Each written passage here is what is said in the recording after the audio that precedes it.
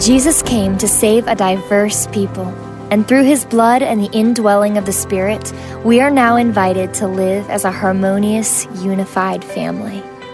This series will help you step into the life, teaching, and empowering presence of Jesus so you can follow him in your home, with your finances, and in your vocation. Now hear the word of the Lord. Someone came to Jesus with this question: "Teacher, what good deed must I do to have eternal life?" "Why ask me about what is good?" Jesus replied. "There is only one who is good. But to answer your question, if you want to receive eternal life, keep the commandments." "Which ones?" the man asked. And Jesus replied, "You must not murder. You must not commit adultery. You must not steal. You must not testify falsely. Honor your father and mother. Love your neighbor as yourself." "I've obeyed all these commandments," the young man replied. "What else must I do?" Jesus told him, "If you want to be perfect, go and sell all your possessions and give the money to the poor, and you will have treasure in heaven. Then come, follow me." But when the young man heard this, he went away sad, for he had many possessions. Then Jesus said to his disciples, "I tell you the truth, it is very hard for a rich person to enter the kingdom of heaven." I'll say it again. It is easier for a camel to go through the eye of a needle than for a rich person to enter the kingdom of God. The disciples were astounded. "Then who in the world can be saved?" they asked. Jesus looked at them intently and said, "Humanly speaking, it is impossible, but with God, everything is possible." Then Peter said to him, "We've given up everything to follow you. What will we get?" Jesus replied, "I assure you that when the world is made new and the Son of Man sits upon his glorious throne, you who have been my followers will also sit on 12 thrones, judging the 12 tribes of Israel. And everyone who has given up houses or brothers or sisters or father or mother or children or property for my sake will receive 100 times as much in return and will inherit eternal life. But many who are the greatest now will be least important then, and those who seem least important now will be the greatest then." This is the word of the Lord. Thanks be to God. You may be seated. Good morning, Sojourn. Peace be with you. It's good to see you all. My name is Jonah. Welcome. I'm one of the pastors here at Sojourn. Real quick, you'll notice in your app, it's been a crazy couple of weeks, amen. Crazy couple 9 months, I guess. But, with the protests and the violence and everything happening in Louisville. Obviously, we talked about these issues in our city over the last series that we did. But in an effort to try to equip our church towards next steps, the lead pastors at all the Sojourn Collective churches, we've put together a prayer guide, which is just to take the next 14 days and what will it look like to pray for these issues and for our city over the next 14 days. There it is. Yep, that's not what it looks like. That's a link to the internet. So you can find the prayer guide there. It's also in the app if you tap on the media tab. And it's intended, no matter what side of the issue you're on, what perspective you have of what's going on, I think there's room for it to stretch all of us in there. And it's trying to let God's word reshape us and lead us to pray for people, even those who think differently than we do. So I really encourage you to take some time and pray through that over the next couple of weeks. It's totally free. And again, it's on your app. If you tap the media tab, it'll be right at the top above sermon audio. It says 14-day prayer guide. So that's that. And I hope you take advantage of it and pray for our city. Last week, we talked about marriages, being married. And we released our position on what marriage is for and when divorce is permissible. Anyone want to guess what the number one cause of marital stress in the United States is? Number one thing that he's got it in the back. That's from reading, right? Not experience. That's from reading studies, not marital experience. Yeah, the number one cause of stress in marriage relationships in the United States is cash money. It's money. As of 2013, which these studies come out every so often, this is from the Institute of Divorce, which sounds like a great place to work. They did a study, and money is the number 3 cited reason for divorce in the United States, the 3rd leading cause of divorce. Last week, we talked about wanting healthy marriages and what that might require of us and look like. And at least in the United States, if you want to have a healthy marriage, you have to have healthy finances too. You can't want a healthy marriage without wanting healthy finances. The two go together. We talked about the necessity of healed hearts for healthy marriages last week, and it makes perfect sense that Jesus' lesson on marriage would then be followed by a lesson on money too. And how does money have the power to heal our hearts and help steer our lives? But even beyond marriage, if to be fully alive as God's image bearers, if we desire that, we have to bring our finances under the authority of God as well. And the story before us, in essence, will lay out 2 financial pathways for us. One path is defined by the desire to have and have more. Some people I've heard it before described that the American temptation is thinking that more of what we've already got is what we need. So if we just could get more, if we could have more, then life will be as we think it should be. And that way, life becomes a pursuit of possessions. And the sad fruit of that path is that eventually you won't have anything, but rather what you have will have you. Have you ever felt that experience before, where your possessions actually possessed you? And usually what happens late December, early January, the car dealership's trying to clear out their hot new old models. We get the old models out, you see it, and they've got the red one there, and you know it's a new car, and it's 87-month financing at 37% interest, or whatever the crazy cars we buy right now, and you have that emotional buy, and then 6 months down the road, you feel like this car payment is controlling your whole life. So you wanted to have something, and that possession ended up possessing you. That's one path. Have more, but eventually your stuff, the things you supposedly own, will actually own you. You will be possessed by your possessions. The other pathway is an invitation to freedom that admittedly will require a different kind of pain. But the pathway towards freedom is where we hold what we have with open hands, knowing that our lives are not built by the accumulation of possessions, but rather in deep relationships and significant mission. In essence, Jesus is teaching us this morning that you can have stuff and become a slave, or you can have Jesus and be set free. The answer here is somewhat obvious, if you have any sense. Would you rather be a slave, or would you rather be free? Most people would say, I would rather be free.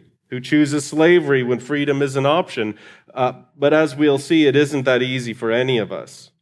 So the passage begins in verse 16. Someone came to Jesus with this question: Teacher, what good deed must I do to have eternal life? There's some pretty significant money lessons that we're going to go through here, and this is our first one.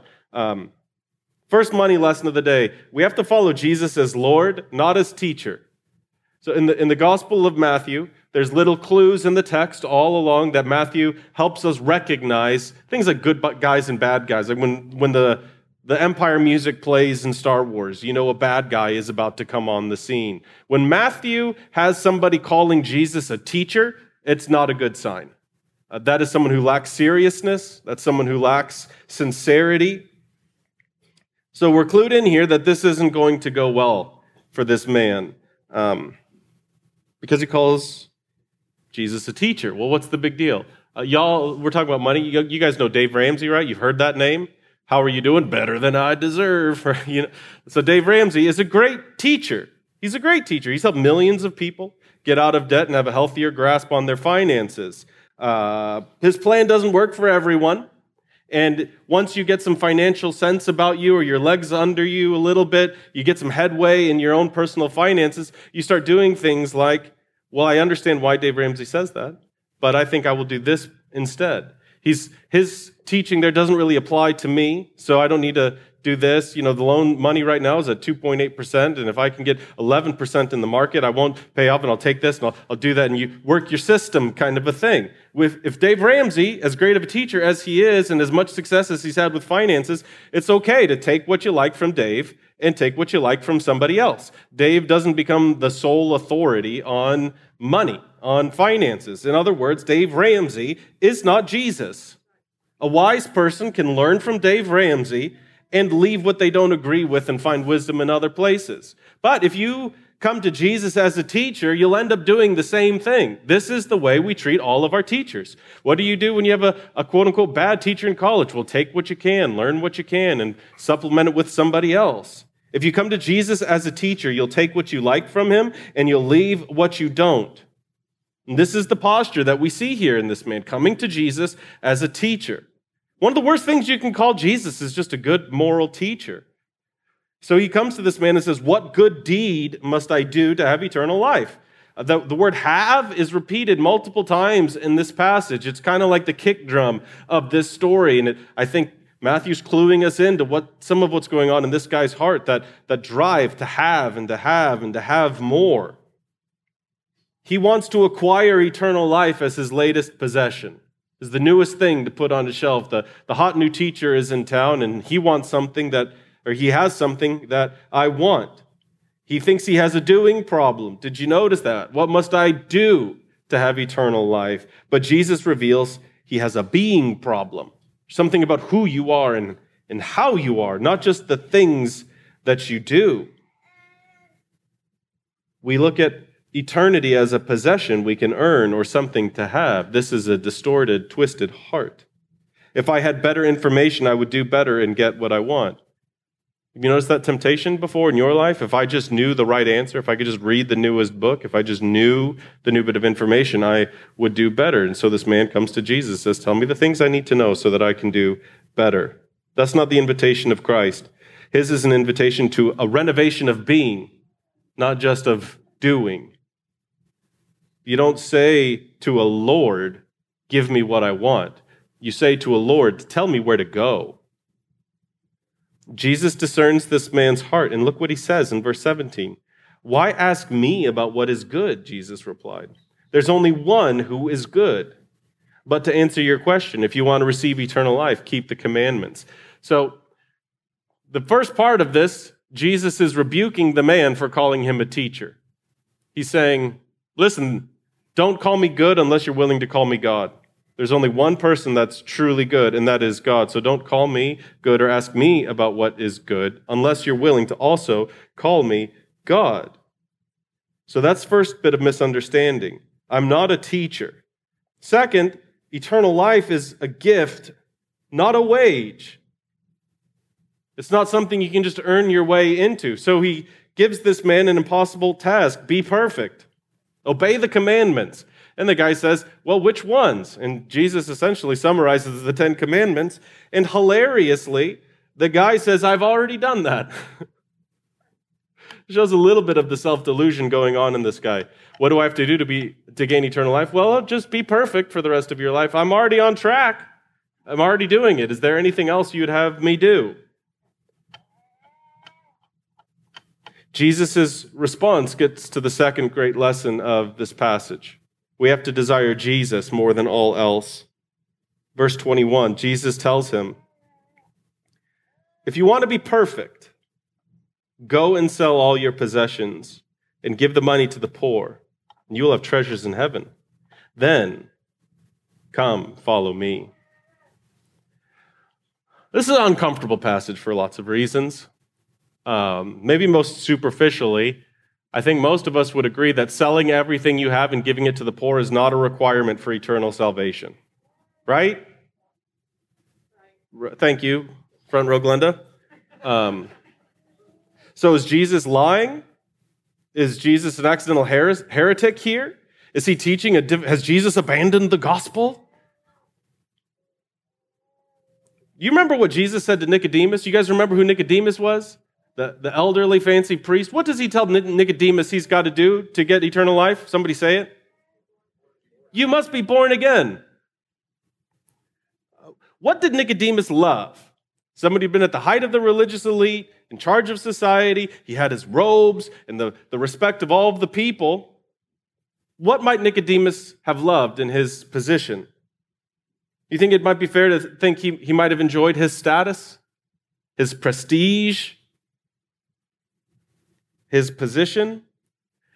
And Jesus says to that man, hey, Nicky, if you want to get in, you have to be like a little baby.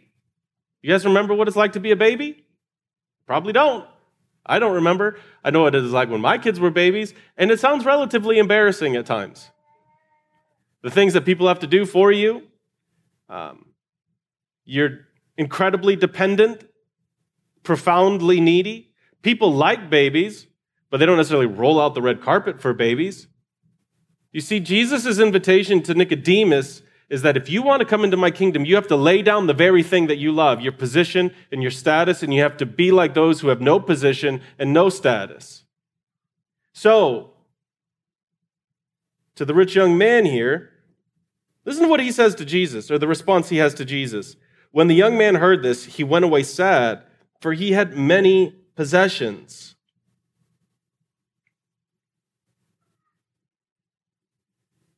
This man saw Jesus as a teacher, not as a Lord. He saw Jesus as a way to get what he desired.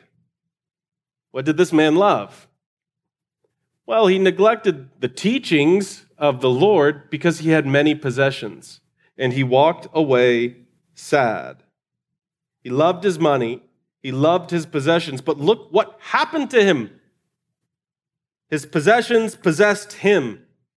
His possessions kept him from receiving the greatest gift, the greatest treasure imaginable, eternal life with God. He could not let them go. He did not own them, they owned him. Jesus is revealing the problem with this man's being, his soul. You're living right, are you? You're so good. You're so moral. Then leave the treasure of your heart for my sake. Leave the treasure of your heart for my sake. He's saying to this man the same thing that he said to Nicodemus. And I think it's fascinating that we have born-again Christians, but we don't have sell-all-you-have Christians. That's just something to go think about and speculate, why that one phrase rose to prominence and the other didn't. Jesus is doing the same thing here. He knows what's in this man's heart. He knows where his trust is, where his faith is. And Jesus is not indicting this man out of anger. He's inviting this man out of slavery. This man is so consumed by his having that he feels like he never has enough. He's sitting on an ocean of salt water, wondering why he's still thirsty. Tragically unwilling to give his affections to Jesus and let go of the things that he loves, he walks away sad. You cannot do your way into eternal life. Jesus will not be another possession for you to park in your garage. You cannot learn your way into eternal life. You can only receive the gift from the Lord Jesus.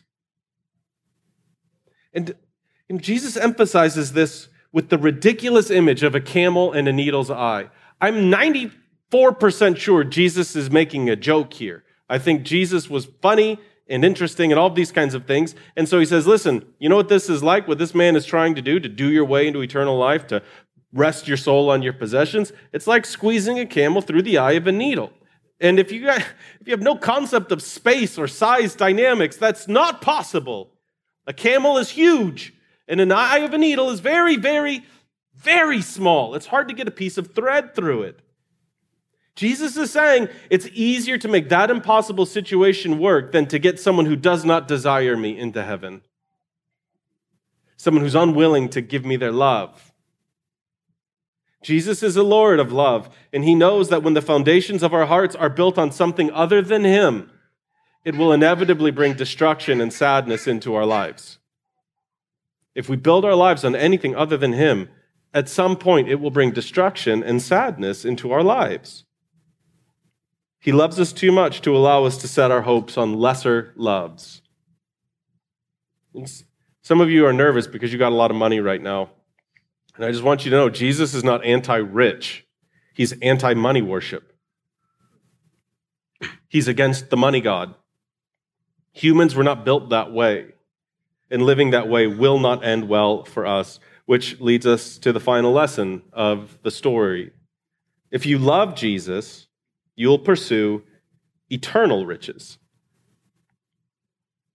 It's funny, Jesus doesn't say stop wanting money or stop desiring riches or something like that. He shifts the focus of what you should be after. In some ways, he sets the sights higher than just having as many possessions as the rich young ruler did. I love Peter. He really struggles with this interaction. And, Jesus gives this teaching about money, and Peter blurts out, well, how can anybody be saved then? Which probably reveals something about Peter's heart, what's going on. Jesus tells him God will make a way. Nothing is impossible for God. And listen to the stunning promise he gives his followers after that. Everyone who has given up houses or brothers or sisters or father or mother or children or property for my sake will receive 100 times as much in return and will inherit eternal life. But many are who the greatest now will be least important then, and those who seem least important now will be the greatest then. In the coming weeks, we'll consider Jesus' invitation to downward mobility, taking a posture of leastness, lowliness, if you want to be great. And he acknowledges all of these things that we could love: family, children, property. And he's saying, if you pursue the path of downward mobility there, you will be blessed beyond what you can imagine in the life to come. True riches are waiting for you, but you don't get them the same way that you get earthly ones. Jesus, you're going to hear it. You're going to hear it like a kick drum over and over and over the next few weeks as we get into Matthew 22. Jesus will often reverse what feels normal to us, which is his gentle way of saying what feels normal to you is not normal. If you want to receive 100-fold return on your investment, what would you do to get 100% return on an investment right now? If the market was performing at 100% return, you would sell all you have and throw it in your 401k. You'd throw it in a mutual fund. If you want 100 return on your investment, Jesus says we'll start giving that stuff away. If you want to save your life, anybody remember what he says? Anyone who wants to save his life must lose it. If you want to be great, he says here, become like the least. On and on. Jesus is showing us the healing power of money. The way to experience freedom is through one simple Christian word: the virtue of generosity. Generosity heals the soul by helping us experience the reality that we are saved, provided for, led by a good Father, and we have unimaginable riches waiting for us. Generosity moves us to keep our eyes on our heavenly prize, never clinging too tightly to what we have now. Whatever it is, we can look at it and say, it's just a this. It's just a house. It's just a car. It's just a watch. Whatever the things are that you tend to cling to. Generosity helps us experience the reality that Jesus is our greatest treasure. I'm guessing most of you, if we did a theology quiz at the beginning of the service and said, what is your greatest treasure? Or as the Westminster Confession would say, what is your only hope in life and death? And we would say something flowery about Jesus. We know that's true, but do you experience that as true? Do you desire that in the same way you desire the new shiny thing? Generosity helps us to experience him as he is. We will not pursue the world's way of more and more possessions because we know those possessions will only end up possessing us. We will enlist what we have in the cause of Christ. So I'm just going to fire them at you again real quick. The three big lessons in this passage: we must follow Jesus as Lord, not as teacher. Second, we have to desire Jesus more than all else. Third, if you love Jesus, you will pursue eternal riches. Go learn what this means.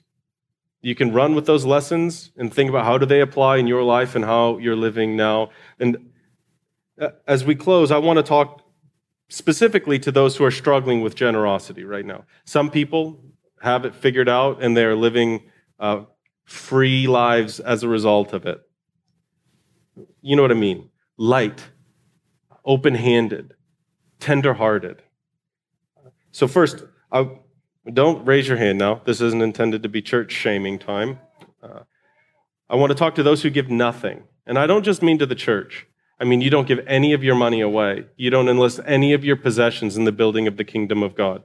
That could include to the church, but I'm just saying as a life principle, you don't give. Generosity is not something that you or your family do.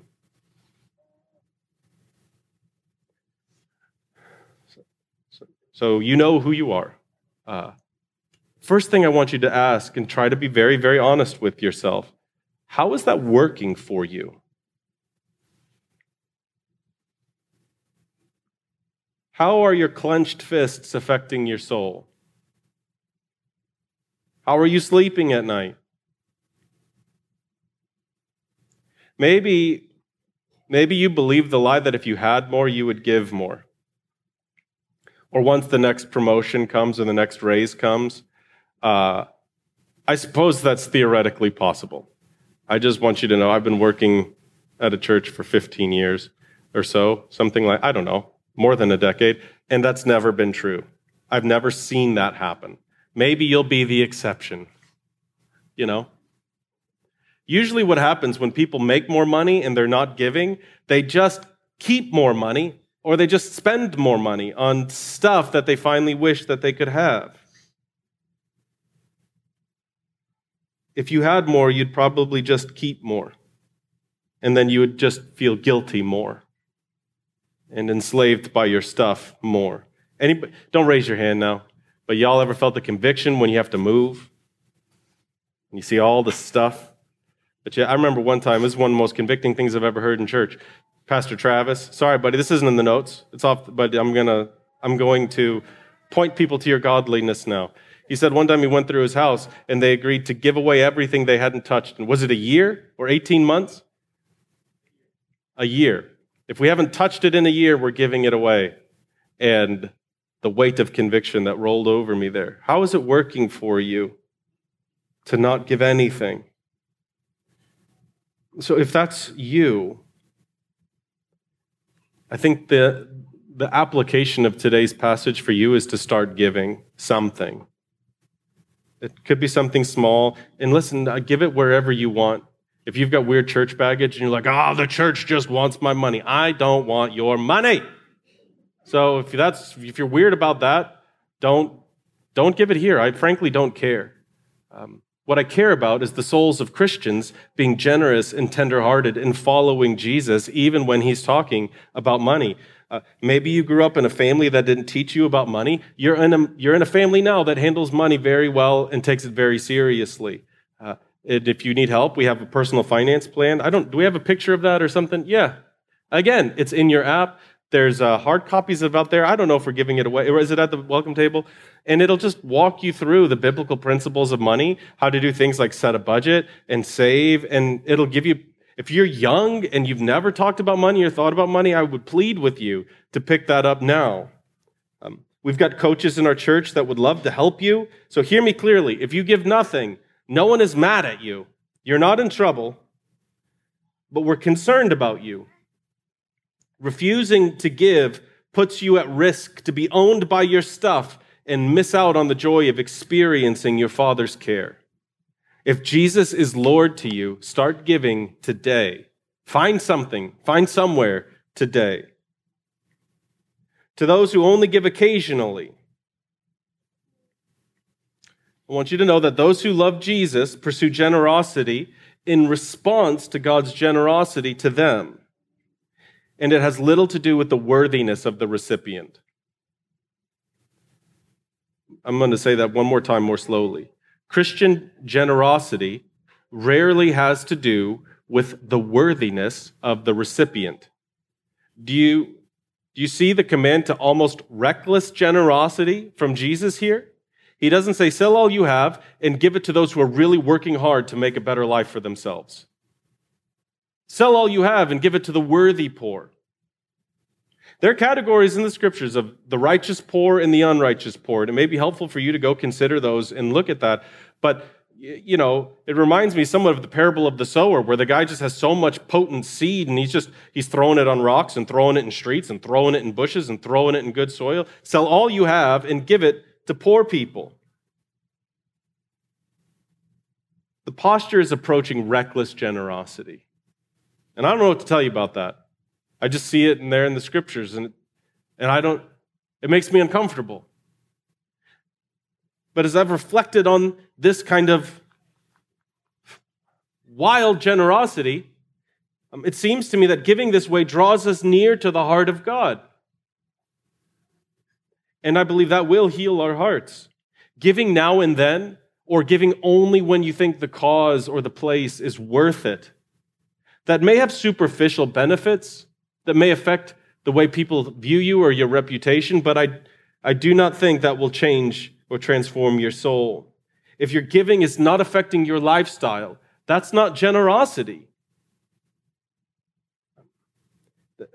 That may not mean that you're in trouble or bad, or that the money given can't be celebrated. That's a good thing.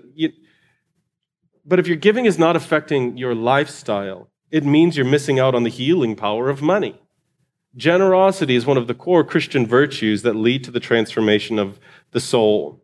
If you want to experience the freeing power of Jesus and store up those eternal treasures, give generously and consistently.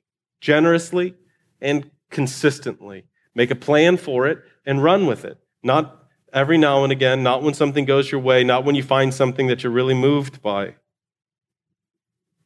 The last group I want to talk to is those who are anxious about money. Let the anxious say amen. Amen. Just me. Once again, I'm preaching to myself up here.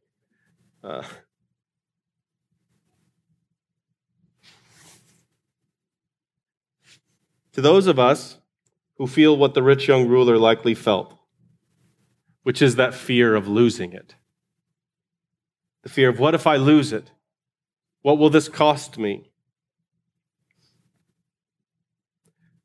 In my notes, I say most of the room understands. By that lackluster amen, I'm not sure the rest of the room understands. I want you to know I understand.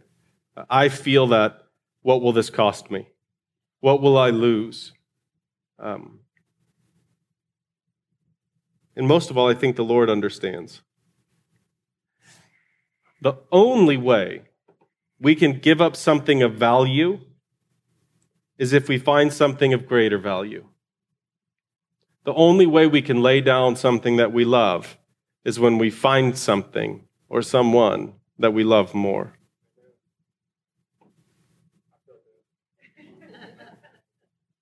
We must resist the temptation to see Jesus as a good teacher.